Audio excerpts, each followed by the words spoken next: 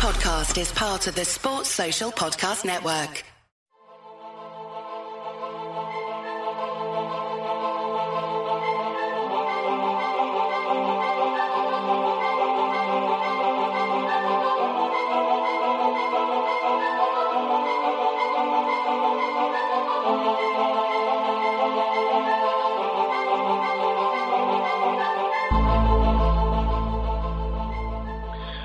Welcome back to the Rock Chalk Talk podcast. We have a special treat for you tonight. With so much going on in both basketball and baseball, we're actually going to, for the first time ever in the podcast, have two separate guests, but have them in different segments where we're not all talking to each other. So to start us off, I'm joined here by Steve Fetch. We are going to go ahead and talk a little bit of basketball. Actually, it's probably going to be a little bit more like a lot of basketball because there's some really big news, obviously, that happened today. This evening, Svi decided that he was going to come back for his senior season of basketball, which, Fetch, I know you and I have both said multiple times we would be completely shocked if he decided to come back instead of going to play professional basketball somewhere this year. Do you have anything else to add to that other than just utter shock at this point? Well, yeah, I mean, I'm not even really super prepared to discuss like a lineup or anything like that because I was just kind of assuming that Svi was gone and we would have to, replace him somehow. But obviously it's hard to see it being anything but good for Kansas. I mean, he struggled a little bit defensively at times last year, but offensively he came into his own, I think, a little bit, and I think he's going to get even better next year when you consider the fact that he's only 20 years old. Or I guess not even 20 years old yet. I think he turns 20 in a week or so. And so when you consider all those things, I think he's set to have a pretty big year. And I think not that Kansas wouldn't have been without him, but I think it definitely solidifies them as a top probably 3 team to start the season next year. Yeah, I mean, I think it's kind of hard to see any other team at this point that just kind of stacks up talent-wise. I mean, Texas has a pretty good recruiting class coming in, but we've seen how hard it is to win with a bunch of freshmen. I mean, even Kentucky, when they're getting a bunch of top 25 one-and-dones, has had problems putting it together for the entire season. Doesn't mean that Texas couldn't come on strong late in the year, but yeah, I mean, I think Svi coming back kind of locks up that Kansas as the preseason favorite for the Big 12. Not that anybody else had kind of really taken that from them anyway. I have a hard time thinking anyone else is going to get that preseason love anyway until Kansas actually loses the conference. But, yeah, I will say Svi coming back was definitely a huge shock. I mean, I had been preparing all day long to kind of be talking about, oh, well, he's finally gone, so now we can kind of look at what piece do we add.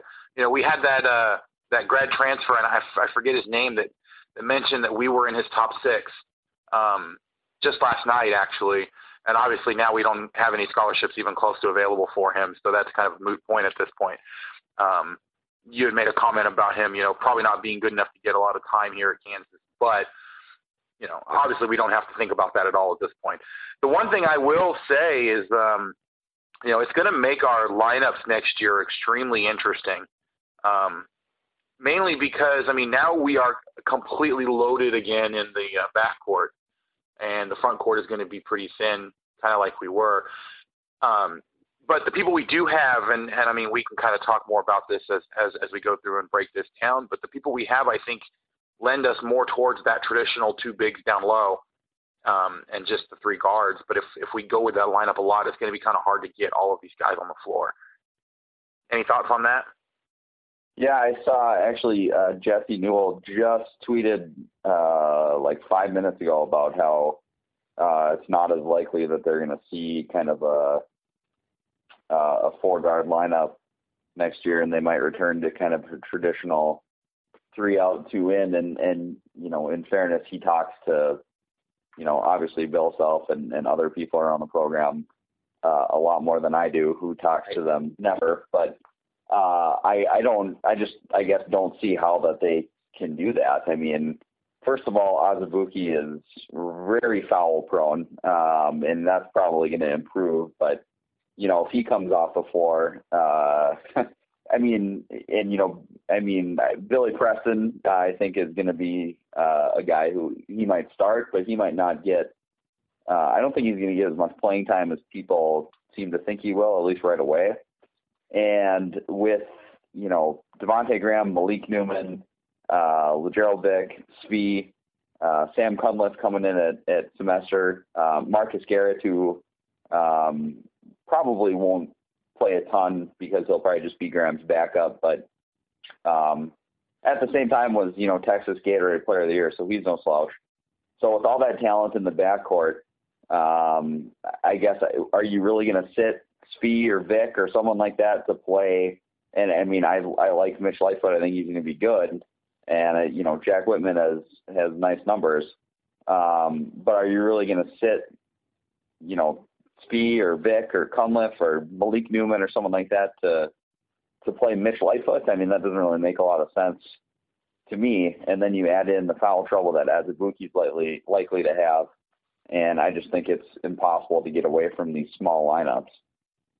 Well, and I mean, I do think that there's a lot to be said. Usually in any kind of team sport, it's nice to be a team that can be extremely versatile. And I think, to kind of go along with this adapting to what he has theme, I think this year more than any other year kind of gives us that versatility. We have a lot of guys back from that 4-guard lineup team that know how to run that lineup, that have been working on it every single day. And so that's going to be something that I think can naturally fit with these guys, especially all these transfers that have been in here practicing with these guys, practicing against these guys, working on these sets that they've been working on. But, I mean, we also have the personnel now, at least, to have that more traditional, 3-guard, 2-forward lineup. Especially if Preston comes on as strong as a lot of people are thinking that he's going to, that by the end of the year we can kind of develop and be able to play that. But, I do agree having so many guards and trying to find time for so many guards.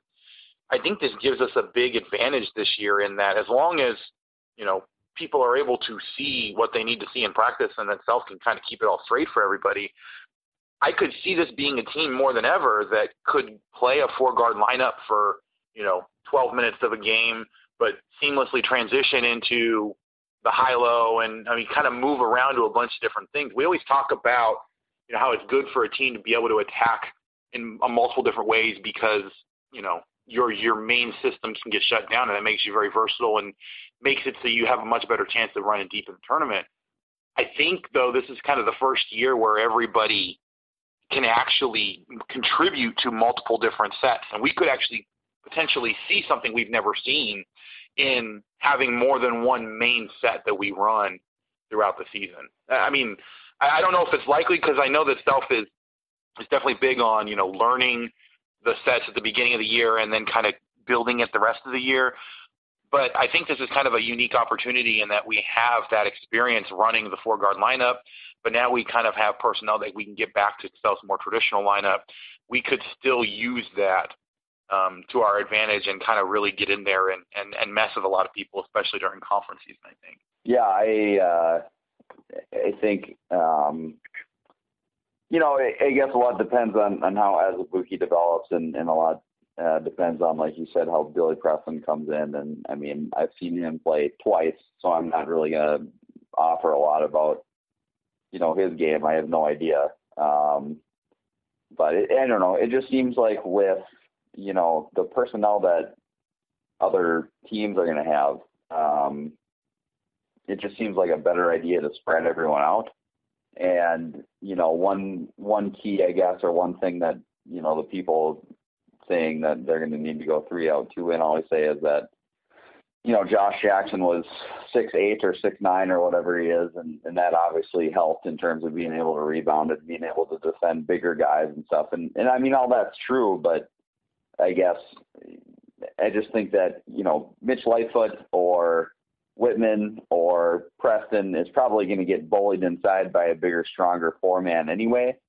So you might as well play someone who can, maybe stretch those guys out and make them pay for it on the other end. But obviously they're going to have a lot of time to worry about that later.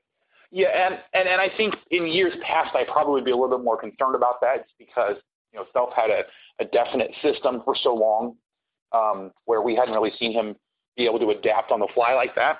And I think this last year kind of set up for everybody to be a little bit more at ease that, we may not know how he's going to do it, but I'm pretty sure at this point he's going to find a way to do it. So, all right, well, let's go ahead and kind of move on there. I mean, we finally have the entire roster set. So I know we've talked a little bit about what's going on, what we expect to see from that lineup next year. But did you have any thoughts or any other thoughts on the roster as a whole at this point, now that Svi has finally decided for sure that he's coming back?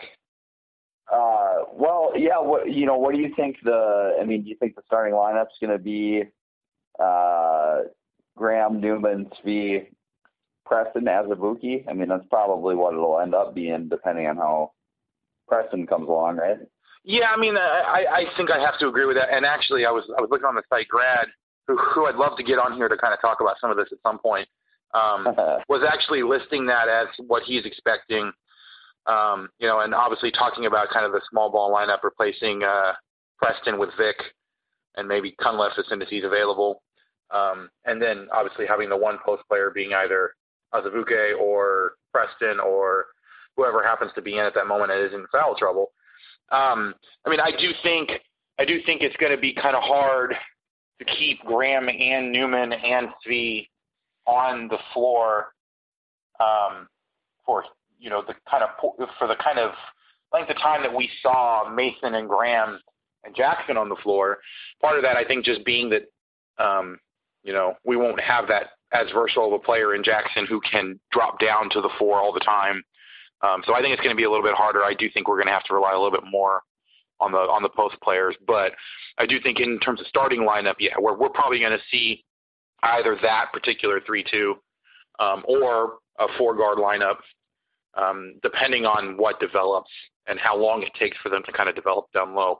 I mean, we may get into a situation where the 4-guard lineup's working so well that we just decide, it'd be nice to have the depth for that lineup and not really try to focus too much on getting back into that 3-2. So I think a lot of it's going to depend on how well things go early and how well Preston develops. I do not see Lightfoot or Whitman able to hold down, that 4. So if we're worried, if Preston doesn't develop the way that we expect, I don't see him working into the starting lineup and sacrificing the potential depth that he would give us in a different lineup. So I think Graham might have a shot at Mason's minutes played record already, just because, when, last year Mason had Graham to be the point guard if, he had to sit for a while or whatever. And obviously Mason did a lot more than just be, a point guard with, his ability to bring up and score kind of whenever he wanted to. And Graham's not that same type of player, and I don't think he's going to have the same type of season, even though their advanced stats, their first 3 years actually stack up pretty well. Graham's just not the same type of slasher that Mason is. But anyway, my point is that Graham has Marcus Garrett as his backup, who again I really like, and Malik Newman, who I also like, but Newman's not really a point guard as far as I can tell, and Garrett's a freshman, so there's not really a lot of backup for him. So I think he's got a shot to break the season minutes played record immediately, which is, I guess, probably good recruiting. You come to Kansas and you're sure going to play a lot of minutes if you're a good guard.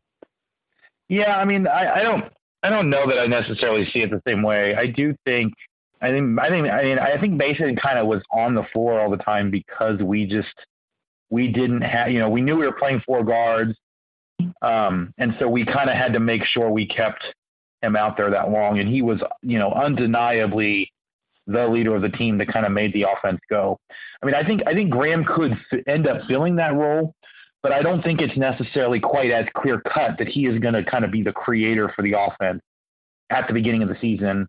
I think he could work into that role, but I don't see him there as that right now, especially with feedback and trying to work in a lot of these other transfers that have been there. I think there's a lot that goes on during practice that we don't necessarily know at this point if Graham is going to immediately step into and hold down the same kind of minutes that Mason did. I won't say that it's not possible. I just don't know that it's that clear cut at this point.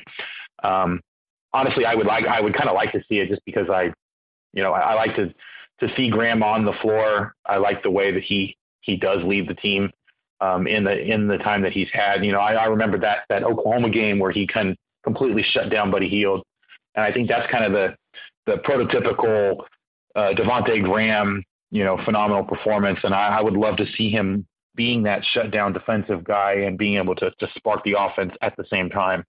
But again, I think there's too many new pieces, and his style of game. I mean, I think he would have to change the style of the way he's played the last few years to be able to step into that role. I just don't know with everything coming in if that's what he's going to do, but it definitely is something that's possible. Yeah, you wonder if, Mason's defense really took a hit this year with the fact that he had to, carry such a load on offense. And then, Kansas actually was a pretty good defensive team in the tournament.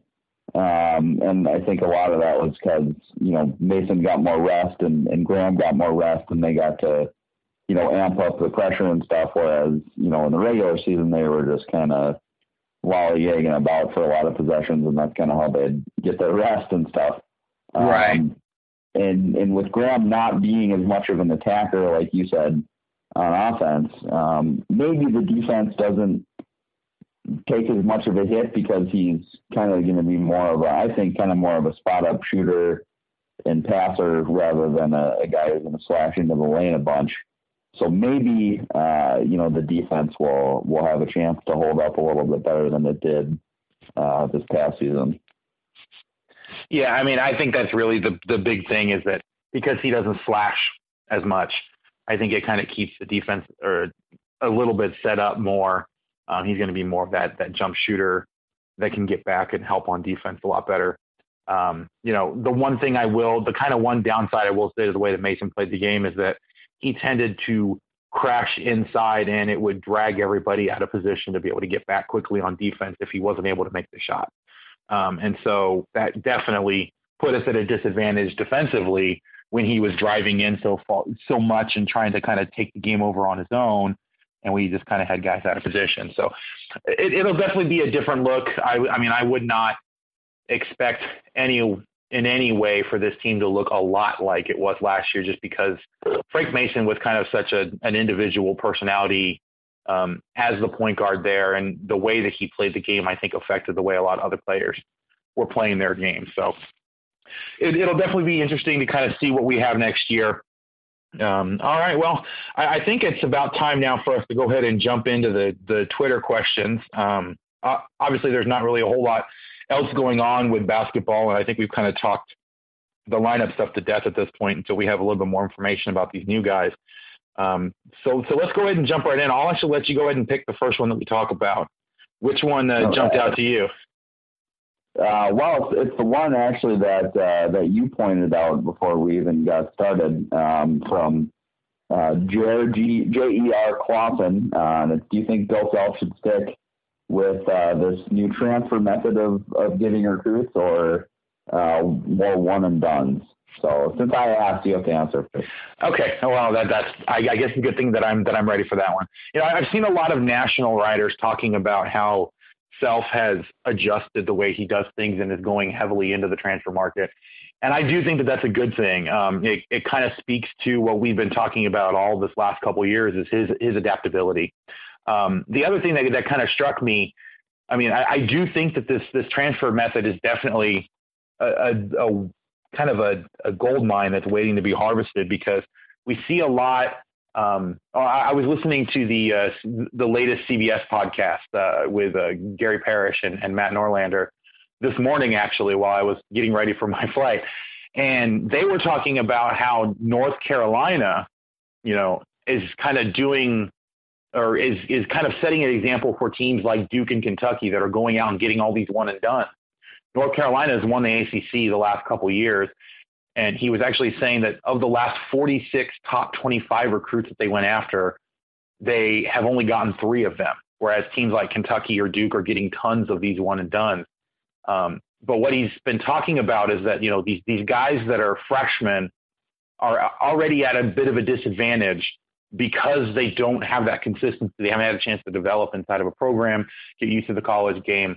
While they are phenomenally talented, when you're trying to compete at a high level in the college game, you have to have that consistency. You have to have that base of players to go along with the one and done talent. So if you're heavily recruiting one and done, you run into problems where you don't have that experience that you need to build a successful team over the long term. And so, this transfer method of getting guys and finding solid contributors that can come and spend a year on campus and then be those solid contributors as, sophomores or juniors or even seniors is a wonderful way, I think, to build the program. And I think it really is kind of the next, college basketball recruiting bubble that's going to burst. We're going to see a lot of people, I think, getting into the transfers a lot more just because it is starting to work out really well for a lot of the teams that are doing it. Yeah, I guess I don't really have a ton to add, to be honest with you. I think obviously Bill Self's going to keep recruiting the Josh Jacksons of the world, and even though Shekiala didn't work out, he's still going to want those guys because you want the most talent you can possibly have. But in some sense, if you're only going to have a guy for 1 year, so like let's take Dedrick Lawson, for example. Kansas probably is only going to have him for 1 year after he sits out next year, and then will be eligible. He was granted Memphis was not very good, but he was the best player on that team by far. One of the best rebounders in the conference, one of the best scorers in the conference. Pretty good passer, pretty good shot blocker, drew a lot of fouls. He was a highly sought after recruit, has 2 years of college basketball under his belt, and is going to be a physically mature man too. He's not going to be an 18-year-old kid. Would you rather have 1 year of that guy who's physically mature, has a year to learn the system, or would you rather have a year of a guy like, even Kelly Oubre, who, he had a good year, but remember he spent the first month or so of the season on the bench because he didn't really, understand how to play yet. Right. For me, it's pretty obvious that's the way to go. And the other thing too with those transfers, if you screw up taking one of those kids, Charlie Moore, for example, if it turns out Charlie Moore is not good enough, he's only going to be playing for 3 years rather than 4. Obviously, you can push kids out the door earlier and stuff too. I guess that's not as big of a consideration, but I just think it's a good thing to take these kids. It used to be where transfers were either, not good enough or screw ups or whatever. You had to kind of be a little bit more wary of them. I still remember Lester Earl coming from LSU 20-some years ago now, and him being a screw up or whatever. But nowadays it's, Charlie Moore's coach left, or, Tubby Smith fired Dedrick and KJ Lawson's dad, or, all sorts of these things. And right. It could be, a kid goes to a low major school and absolutely kills it and decides, rather than playing 4 years there, I want to transfer up and try to play at Kansas. So there just aren't those red flags anymore. And I just think it's a pretty good way to spend your scholarships, and there's a lot less risk taking someone like that versus a 4-year guy, maybe a lower ranked recruit who may or may not be good. And you can let maybe it's a back end of the top 100 kid like a Mitch Lightfoot, who Kansas could take him, or maybe Mitch Lightfoot, if this were a year or two from now, maybe Bill Self takes a transfer instead, and Mitch Lightfoot goes to New Mexico or wherever. And then if he isn't good enough to play at New Mexico, Kansas doesn't have to take him. But if he kills it at New Mexico, then he can transfer and Kansas can get him. So it's really almost like removing a ton of risk.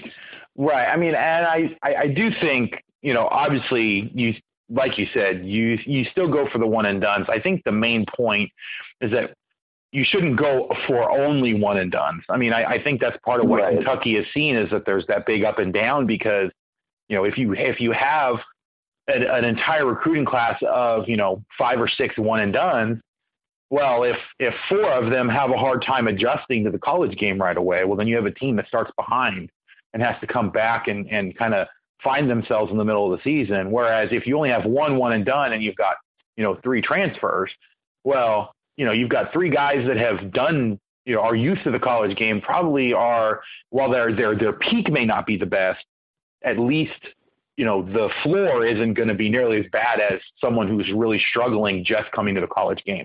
So obviously I don't think it's ever going to be a either or with transfers or, one and dones, but there's definitely the right balance. I think that a place like Kansas or UNC even has kind of gotten that balance a lot right.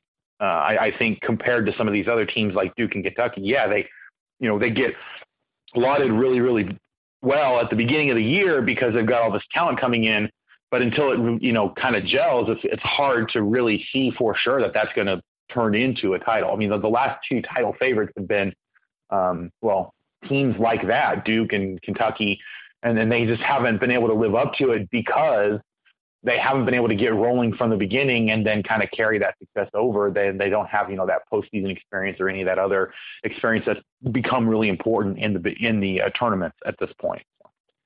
I think the other thing too is that, like you mentioned with Kentucky, when you're taking all of the one and done guys, you're kind of at the mercy of how good that class is.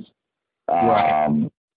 And so, for example, I mean, this year with De'Aaron Fox and Malik Monk and all that, it was a pretty highly considered class. And I mean, I think you saw that with Kentucky. Yeah, they had their bumps like you will with a young team, but they ended up being really good and making the Elite Eight and finishing top 10 for sure, and I think top 5 in KenPom. But next year, the class supposedly as a whole isn't as good.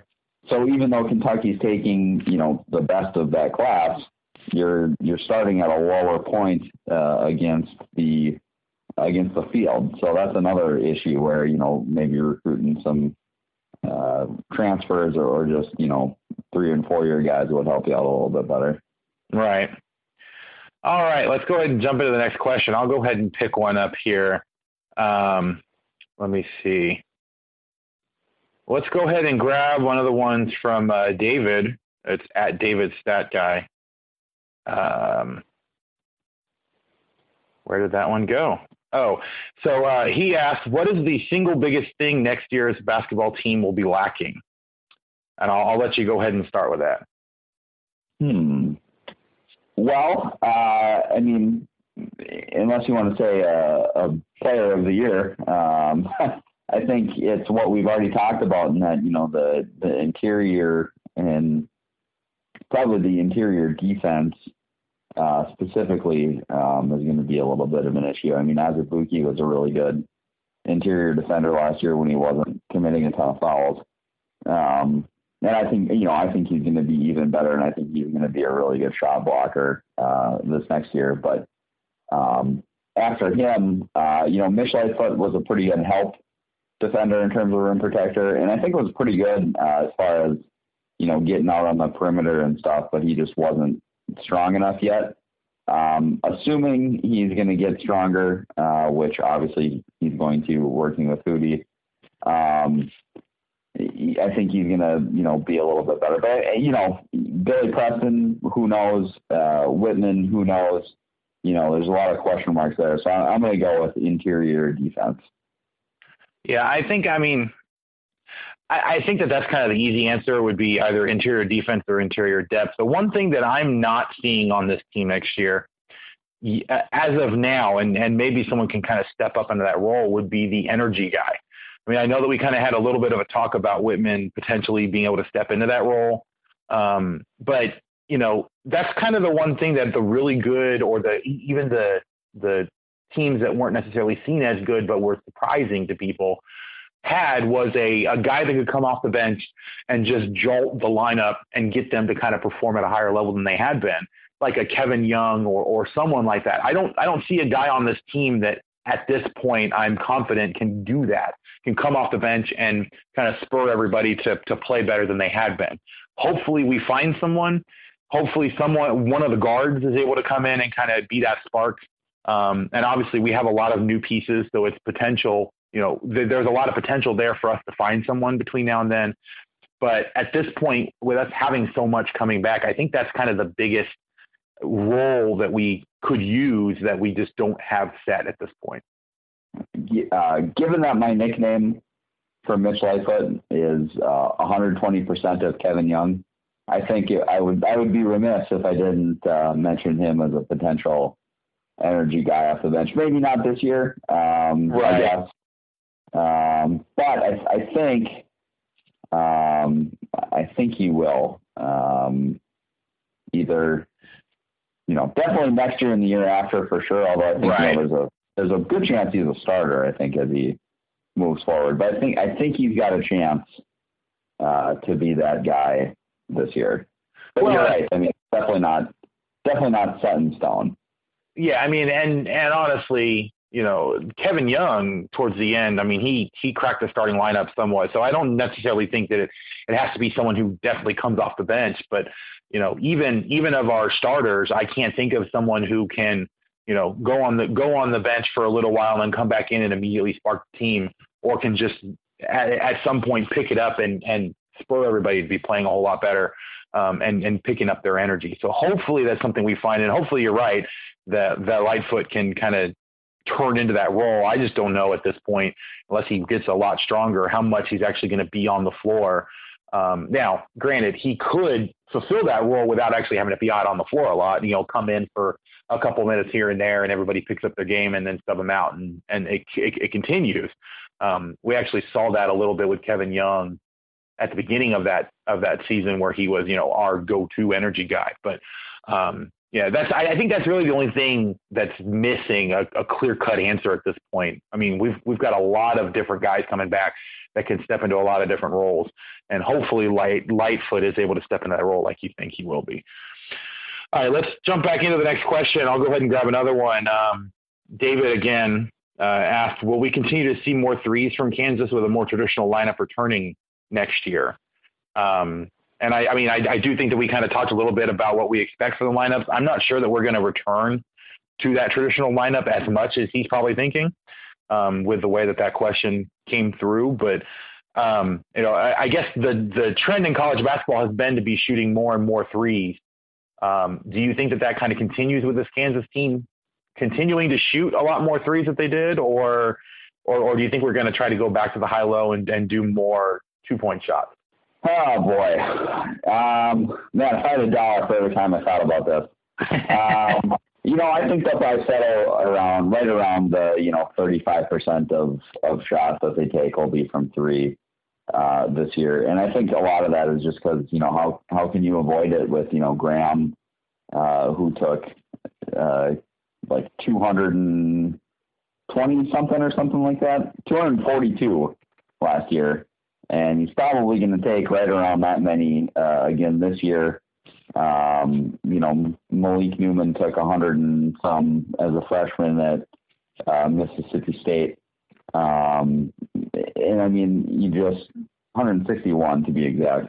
Sam Cunliffe shot 40% from three as a freshman. Spee shot 40-something% last year. Vic cooled off a little bit, but still shot pretty good percentage from three, and probably will get even better. Spee was at 40% exactly, 39.8%, so 40%. Vic was at 37%. You just look at those numbers, and it just doesn't make a lot of sense to not take threes. One issue there, though, is Kansas probably isn't going to have the driver to draw the defense. I mean, Frank Mason obviously attracted a lot of attention whenever he put the ball on the floor. Josh Jackson did as well. those are kind of the two main drive and kick guys. Lagerald Vick has the ability to drive and get into the lane. Obviously, he's super athletic. Svi is, I think, maybe a little bit more athletic than he gets credit for, and can probably be a drive and kick guy, but certainly not to the level that, Mason and Jackson were. So that might cut down on some attempts. I think in order to get their attempts up, they're going to have to run a little bit more. Maybe they'll have to dump it into Azubuike, and Preston's going to be more of a stretch forward guy, I guess. But, giving it to them and letting them pass it out, who knows how good they're going to be at doing that. So, it might take them a while to find the attempts, but I guess with how good of shooters those guys are, I guess I don't really know why you would not want to shoot a bunch of threes. Yeah, I was kind of thinking along the same lines that, I do think that we're going to be shooting around the same amount of threes. I think the way we get them, kind of like you were saying, is going to be a little bit different. I definitely do think that we will start to go back to that high-low a little bit more. And, traditionally that's how we had created three-point shots, was throw it down low, let the defense collapse, kick it out to the open shooter, and let him take it. I still think you're right that the percentages are there enough that we're definitely going to want to keep working on getting the three open and shooting it. I just think it'll be a little bit different of how we get there, because you're right. Frank Mason was a lot of what opened it up, in that he would drive and people would collapse on him, and it would get the same effect of throwing it down low to a big man, in that everyone collapses and it opens up a three-point shooter. We'll definitely see quite a few, because we do have so many good three-point shooters. We'll see quite a few of those shots. I know for a fact it's not going to come the same way as often. I'm sure we'll still have some guys that will try to drive, and hopefully one of these new guys will kind of have that in his game to be able to do that enough to kind of keep the defense honest. But yeah, I'm guessing we're going to see a lot more creative ways for us to get those 3-point shots than just have someone drive in from the outside and go from there. So, all right. One last topic I think that we'll kind of jump on, and mainly because I just made a comment earlier today that we would talk about this during the podcast, but Warden on the article that talked about Svi coming back had said, asked about if we really thought that scholarship opening up was a lucky coincidence that allowed Svi to come back. And of course, by that, he's talking about with Colby transferring. I did say on there, and Grad kind of stole my thunder a little bit here. I've said in the past that I do think that the Whitman signing was more in response to knowing that Colby was planning on transferring, assuming that all the graduation stuff became official. And so I don't think that Svi coming back was ever going to be out of the question, because I don't think that we recruited somebody for his scholarship. We recruited Whitman knowing that Colby was pretty much gone at that point. If Svi had not come back, I'm sure we would have found somebody that we would have taken as a grad transfer, or we would have just had the scholarship open and would have gone into the next year with an open scholarship, which is something that, I would not put past Self if he didn't have anybody that he absolutely wanted to have. And so, I don't think we were ever in the situation of Svi not being able to come back if he wanted to. Any thoughts on that? No, I 100% agree with you there. I guess I think, it sounds like, they were just kind of frustrated or what have you with his knee and really not being able to make it all the way back. And it sounds like, it wasn't like they were, thinking he wasn't working hard or mad at him or anything of that nature. Just, an issue with the knee just wasn't cooperating, and that's the way it goes sometimes. And I'm sure Colby wants to go somewhere where he can actually, play basketball for more than 2 or 3 minutes at a time. And, right. He probably was looking around once he knew he was going to graduate and everything. And I think that's you're right. I think they basically made a Colby for Whitman trade without really considering what was going to happen with Svi at all.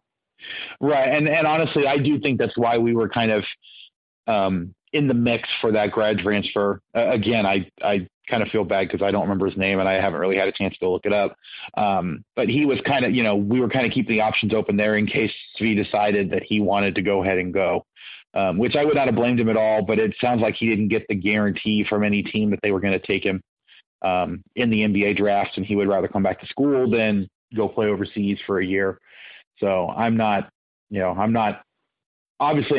to have Steve back. It's definitely going to make us a much better team, but it sounds like they were kind of prepared for whether he came back or not. And none of this had anything to do with his decision at this point. So, all right. Well, was there any other Twitter questions you really wanted to get to tonight, or was that about it for you?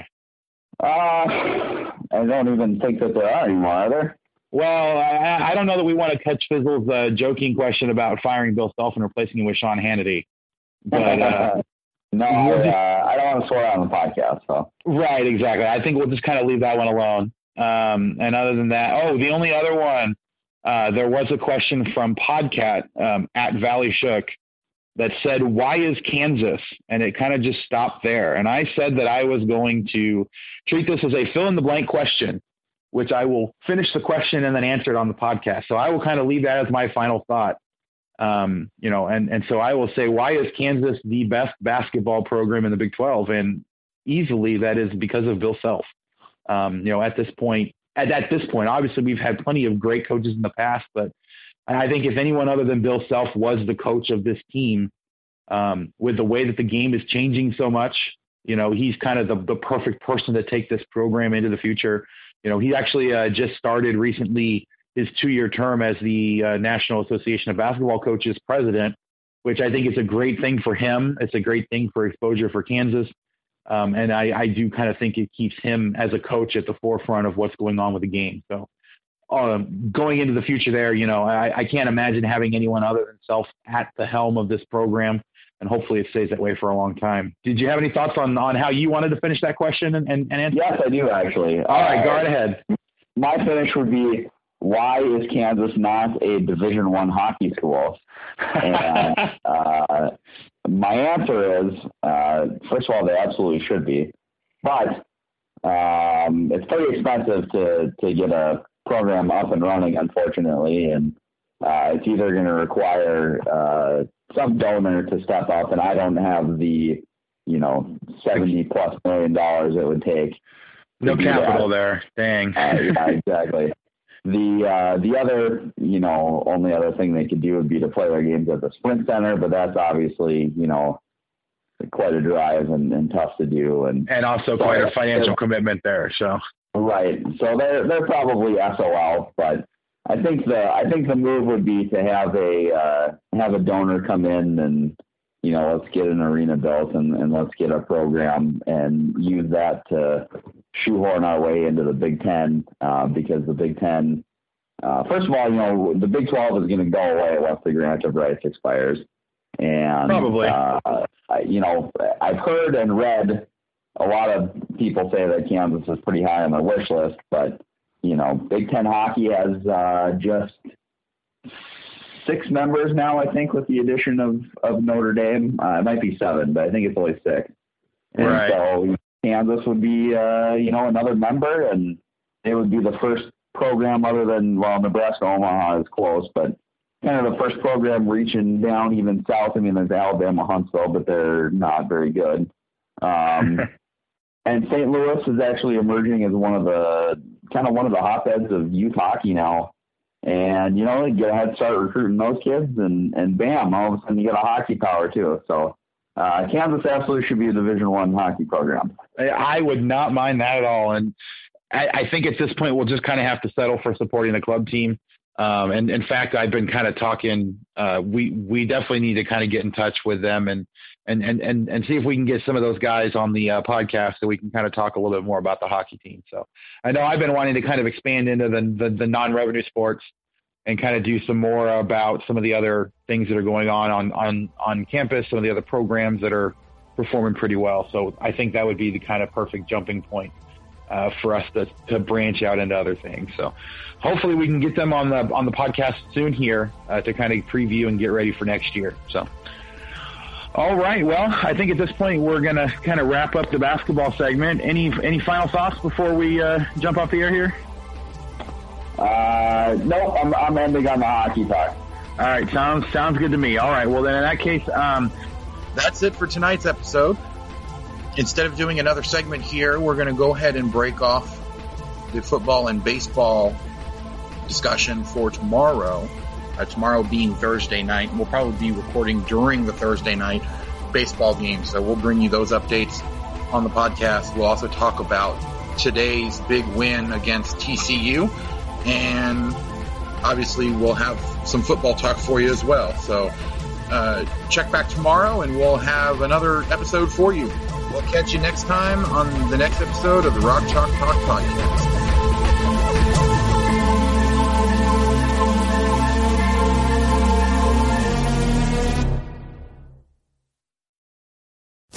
Sports Social Podcast Network.